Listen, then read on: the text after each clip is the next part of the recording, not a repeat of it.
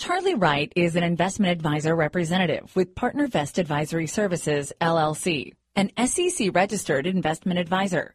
The views and opinions expressed by our guests are for informational purposes only and do not necessarily reflect the views of PartnerVest Advisory Services, LLC, or Charlie Wright. PartnerVest and our guests are unaffiliated companies. No information in this discussion is intended to provide investment, tax, or legal advice to any person, nor is it an offer to sell any security. Welcome to The Strategic Investor. Join us as we interview some of the world's most productive asset managers and uncover sophisticated and unique investment strategies in the markets. Here is your host, Charlie Wright. Hello and welcome to Strategic Investor Radio on octalkradio.net. I'm Charlie Wright, and today is March 27, 2015. We're honored to have back with us Eric Leek, Chief Investment Officer for Anchor Capital, headquartered in Aliso Viejo, California. So welcome back, Eric. Thank you. So, Eric, give us again your background of you and of Anchor Capital. Sure. Anchor Capital, we are like to think of ourselves as a quantitative research and money management firm. We manage money based on our view that risk can be quantified across different time frames, and we'll get into that. My personal background, gosh, I've been doing this 20 plus years. Started in the early 90s, so was able to see the whole tech bubble do great things and then blow up. Saw commodity explosions and runs, and saw the housing crisis and the credit crisis. So we've traded through all of that. Got my start really on the West Coast. The West Coast, we're blessed with a number of the brain trust for the technical analysis community. So I was able to study under great folks like John Bollinger, Sherman McClellan, and these are names that probably the average investor wouldn't know, but in the investment management community, and especially in the technical analysis space, which is where we are, it was great to sit at the feet of those masters and get a good foundation. So. Yeah, Bollinger Bands and McClellan Oscillator, well known to anybody involved in technical analysis. For our listeners who may not be that versed in technical analysis, how would you define it for them? Sure. Technical analysis is the study of price and volume and market action. So fundamental analysis would be looking at individual companies, either their debt or their equity, and investing based on a projection of their profitability. There's a number of metrics that someone might use to determine whether something is a good value or whether they should be invested or not, but you're looking at the individual components that make up a company. Technical analysis takes into consideration more investor behavior. So the reason is kind of this theory that at the end of the day, you can do whatever research you want. We're all influenced by our own views, how we approach things. I may see value differently than you may see value, but at the end of the day, the price that the market is willing to pay is the true value. Right? The marketplace is going to dictate. I can argue that a stock is worth $50. You can argue that a stock is worth $20. The fact that it just sold for $30, that's the marketplace. So technical analysis puts much more value on the price that the community, the marketplace is willing to pay, and we evaluate trends in volume and volatility, and we ignore the underlying fundamentals because the idea is that those fundamentals, those intrinsic values, are in the price. Okay, so it's charting and various signals that you guys look at. You don't look at profitability, you don't look at earnings, etc. But what is the price doing today in comparison to times in the past? Moving averages, MACD, different things like that. Yeah, that's correct. And we take it a few steps further. So technical analysis, your question, what's technical analysis? Technical analysis is study of price trends and volume trends, right? Just the data. We take it one step further because you can look at a chart and say, gosh, the price is going up or the price is going down. A quantitative manager like us does research and study to say, what does it mean? What has it meant in the past when markets have behaved this way? What has been the implication in rising trends or falling trends? And can we build mathematical risk models to identify periods that the wind is at our back and it's a favorable environment Or are there warnings and indicators that can show us consistently over time, not just one time, gosh, this worked in the past, this would have protected you in 2008. We don't work that way. We look at investment models that we build that go back for multiple 20, 30, 40 years that show persistently in this type of climate, this is a high-risk environment. In this type of climate, this is a low-risk environment. And that's taking technical analysis to the next level, which would be kind of a quantitative approach. Okay. And so you guys are a third-party asset manager. We are. Okay, you don't provide signals to others to do things. You manage the money. We've done that in the past. In fact, we used to license a lot of our investment and risk models to very large institutions.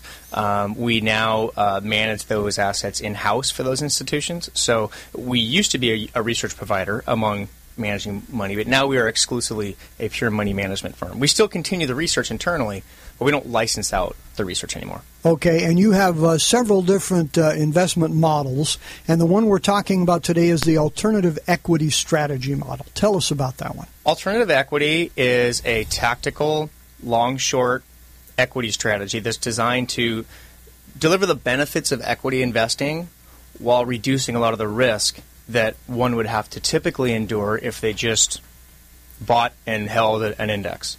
So we use these quantitative models to be fully invested when our models say that the climate is positive, and to reduce exposure, or even in certain circumstances take an inverse exposure and profit from falling markets. That's another part of the conversation we'll probably get into. But at the top level, it's an alternative way to invest in U.S. indexes. And so you're not picking stocks at all. Everything we do is with very broad, very liquid indexes so that we're not stuck with single company risk. You know, we're looking at the macro environment. There are other managers that do a great job of picking individual stocks. We want to be at the macro level. We think there's enough alpha and opportunity just in the way that markets function and work that we stay very, very liquid. We're liquid on a daily basis. And so you are either, so let's take the U.S. equities market. You are either in the U.S. equities market through an index, or you're in cash, or you're short the U.S. equity market through an inverse ETF, I presume. I'm going to say yes with a giant asterisk on that. That's a good place to start. It's a little that's oversimplifying what we do. That would be a good definition of a pure kind of market timing approach, and that's not what we do. We look at risk across 3 time frames, and here's why. Risk can be very high on the short term, but in the midst of a broad bull market. Or conversely, you can be in the midst of a 2007, 2008, 30, 40, 50% market decline. So the broad long-term trend is negative, but you've sold off so much that now on a very short-term time frame, there's a positive expectancy. The market's going to rally. So we don't think it's enough to say that the U.S. equity market is either red light or green light. We're not all in or all out. We use 3 different time frames, and we measure risk on a macro long-term multi-year basis. We measure risk on an intermediate 6 to 9 month basis, and then we look at short-term price dislocation. And all 3 of those things can move at different times. So we can be short one index and long another.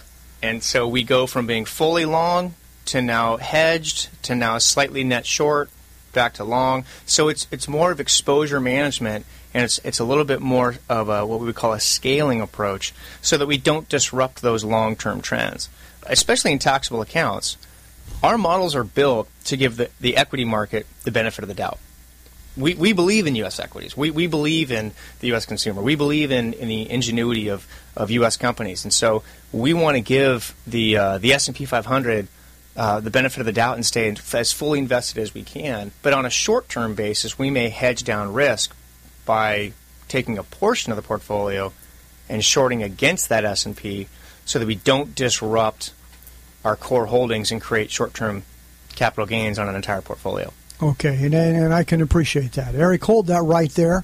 We need to take a short break. We'll be right back. We're talking with Eric Leek, Chief Investment Officer for Anchor Capital out of Aliso Viejo, California. You're listening to Strategic Investor Radio on OCTalkRadio.net, and we'll be right back.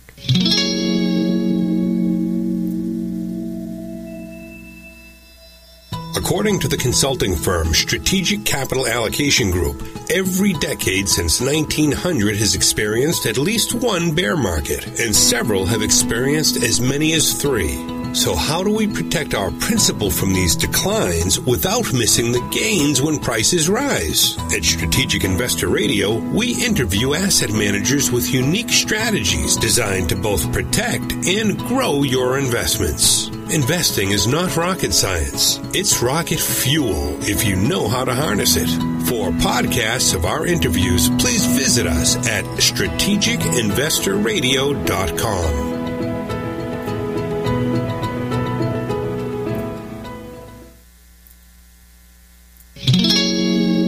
All right, back to Charlie and his guest. Thank you, Paul. Welcome back to Strategic Investor Radio on OCTalkRadio.net. We're talking with Eric Leek, Chief Investment Officer for Anchor Capital. So, Eric, you guys manage money. Who are the types of clients that you have? We really have 3 kind of client asset or client types. We manage money for other institutions. So we manage a portion of a 40 Act mutual fund. We also manage for advisors. So there are advisory firms across the country that will allocate to our strategies to represent the risk management or the alternative portion of their portfolio. They outsource that to us.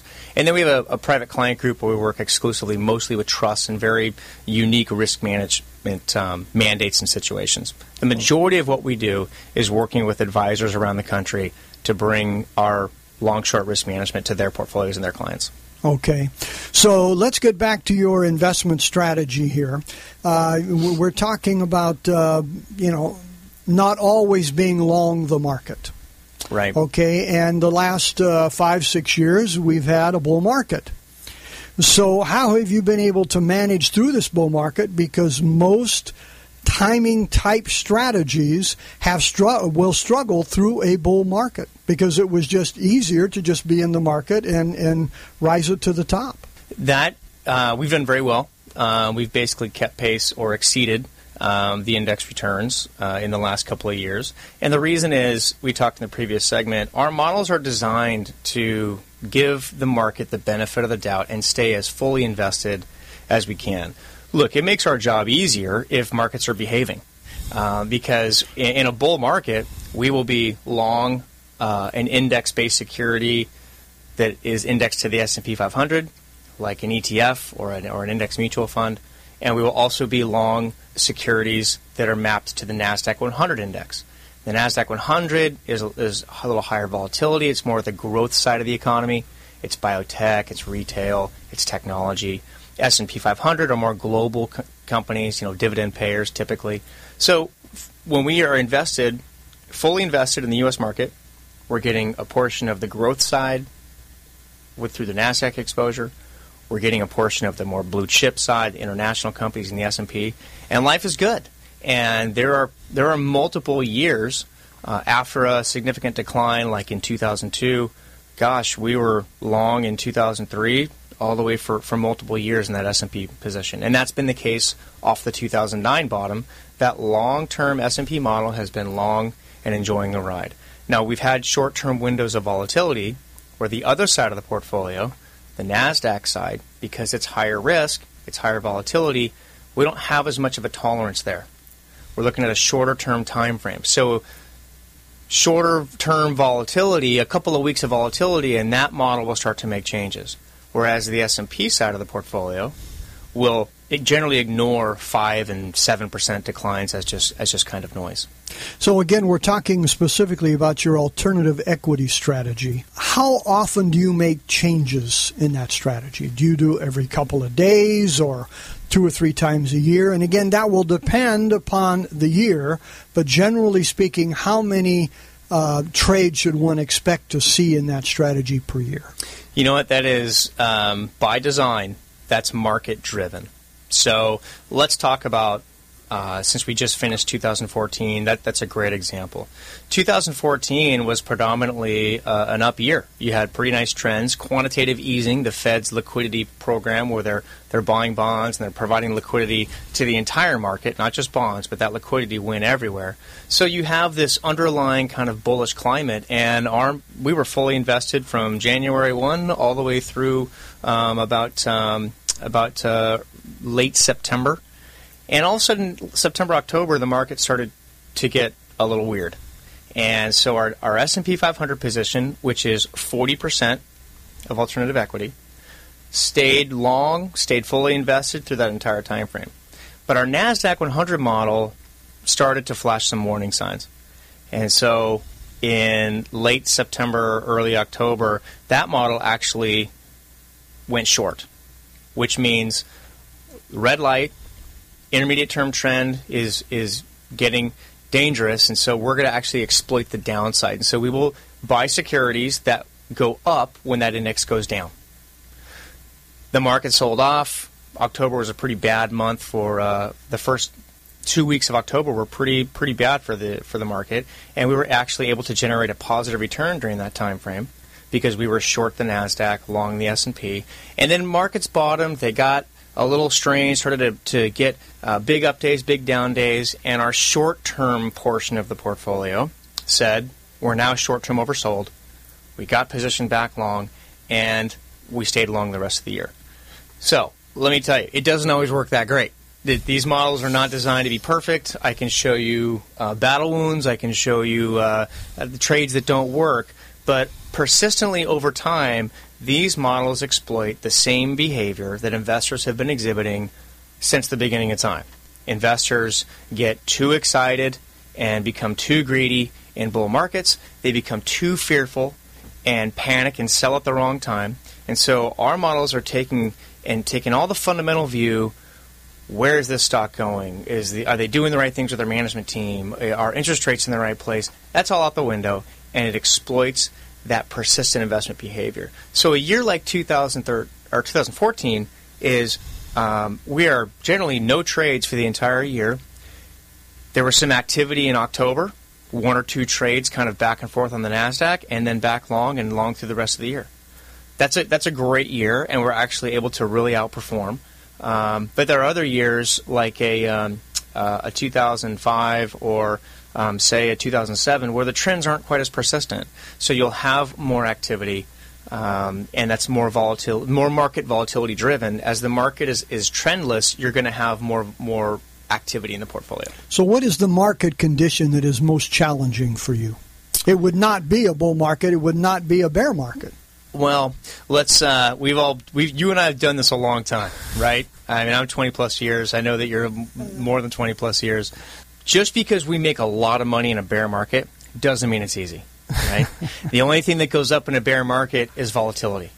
So making money in a bear market is emotionally taxing, because the definition of a bull market, the characteristic, when you're a quantitative analyst like we are and you study price action, you study history, the definition of a bull market is not a couple of big, massive 10% days. Bull markets are defined by multiple day after day after day of small gains. Right. And everyone gets excited. No one believes it. Typically, investors are, well, this thing's got to come off. And day after day after day, it's small gains. And you may have a bad headline. You get 2 or 3 days of selling, and then it returns. Bear markets are just the opposite. It would be easy if bear markets acted like bull markets. It would be. If it was just day after day of slow declines, it's the opposite. Bear markets are defined by big moves. 4 or 5 hard down days in a row. A big reversal to confuse everyone. And then resume the downtrend. It's noisy. It's emotional. Everyone has an opinion. No one knows exactly what's going on. It's chaos. And that's why these non-emotional mathematical risk models are so important during that time frame, because they keep you in the right position and they keep you from getting too emotional, and it's a very disciplined approach to managing that risk. Well, it certainly is needed, because again, we've had 5 to 6 years here of a bull run since March 2009, and Every decade since 1900 has had at least one bear market that's being down 20% or more, except our current decade. So everybody's kind of waiting for that shoe to drop, and yet the market can continue to rise in the meantime. And so it's very challenging. So tell us, what, in regards to your models, what keeps you awake at night? One of the things we do consistently is we are always testing to see if our models are giving us the same profitability that they have for 15 years. And probably the thing that would keep me up at night is waking up one day and that changes. It hasn't changed in 15 years. And I don't think it would take a fundamental change in the way markets work or the way investors think to change it, but certainly anything is possible. I mean, we didn't think we would lose 200-year-old banks in the last credit crisis, and we did. So especially when you have a market where you now have central bank intervention and changing the rules and now reaching further and further to keep the party going, it's definitely, it opens up the opportunity for stranger things to happen. So there's not really any particular market climates we're concerned about. Where things get challenging for us is we get boring. There's too much hedging and not enough long exposure, and the market's going up, and we're just sort of flat and not participating. And investors say, "Gosh, this is too conservative," and they go somewhere else. That's probably the thing that happens the most in terms of a challenging climate for us. But we're risk managers, and we value capital protection. We value managing against the downside. We don't believe that the capital we manage for clients is easily replaceable. So that's our mandate. That's our job. Our job is to give you the opportunity for growth, but to protect that capital because we can always find another positive year. There will always be another bull year at some point. But recovering from those pretty ridiculous 20, 30, 40, 50% declines it can take years, if not a decade, to recover from. And that's why we are brought in and why we are a part of portfolios, is to protect against that. And often people never recover from those losses because they don't get back into investments that have the strength to be able to do that. They're just too shy after that to do that. Well, the question we always like to ask, Eric, is what book on investing would you recommend for our listeners? Gosh, there are so many. You asked me that on our last time, and I think it's probably not a very popular thing to say, but we talked about some of the titans of technical analysis, and when you go through your Chartered Market Technicians designation with the Market Technicians Association, the MTA, one of the books you need to read as a part of your coursework is a book by Martin Pring called The Psychology of Investing. And he does a great job in that book talking about these very things that our models look to manage against in investor psychology, investor behavior, the mindset of an investor, having the conviction to buy when everyone is panicking, having the conviction to reduce exposure when markets get to a high risk period, which we'll talk about kind of where we think we are in markets today in a bit. But I would say Martin Pring's book, Psychology of Investing, would be a great place to start. Okay, well, thank you. Others have not been recommending that. Of course, I don't think we've had any others that have that MTA certification either. So, well, I'm a financial nerd, so probably not going to be on the top sellers list. Okay, so give us your contact information here, Eric. You can get information on our firm at our website, anchor-capital.com. And all of our contact info is there. We're right here in beautiful Orange County in Aliso Viejo, the little suburb next to Laguna Beach. And that's anchor-capital.com.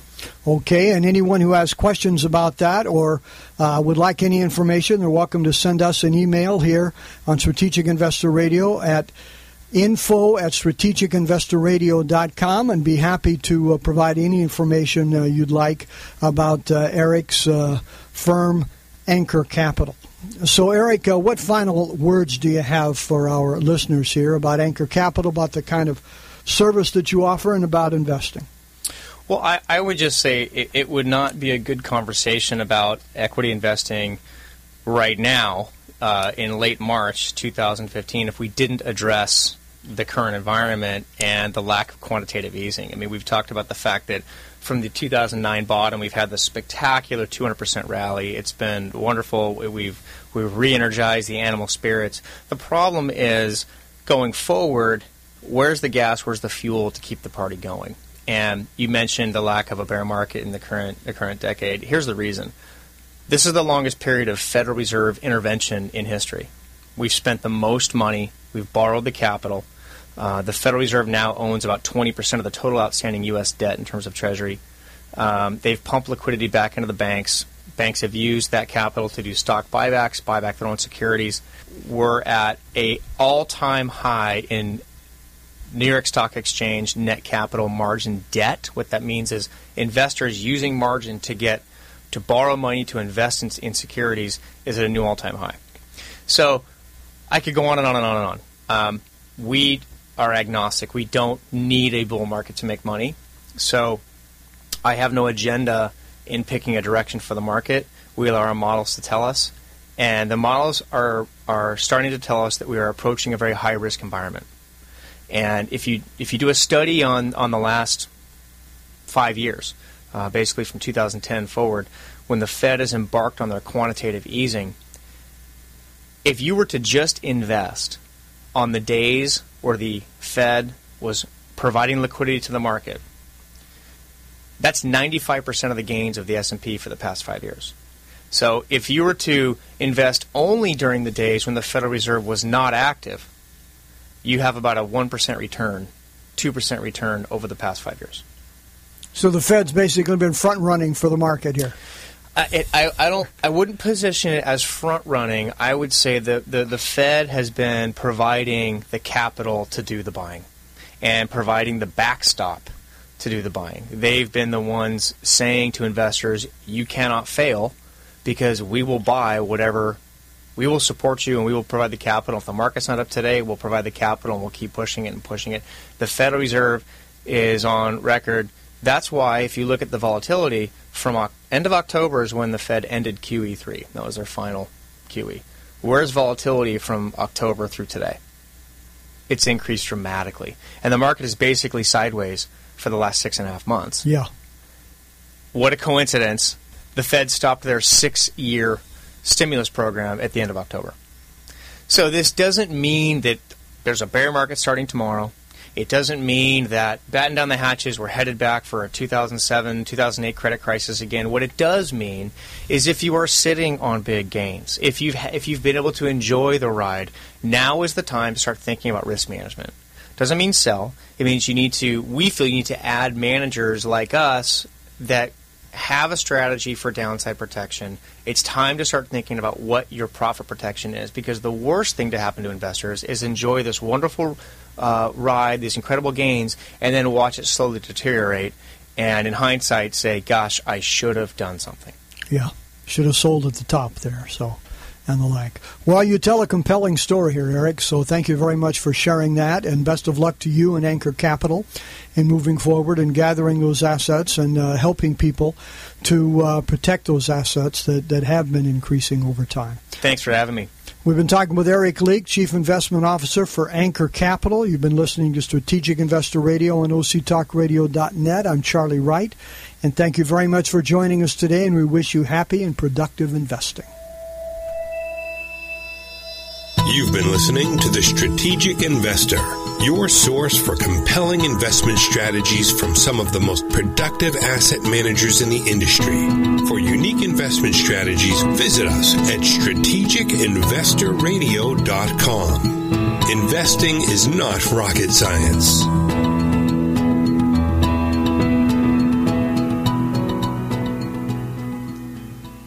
Charlie Wright is an investment advisor representative with PartnerVest Advisory Services, LLC, an SEC-registered investment advisor.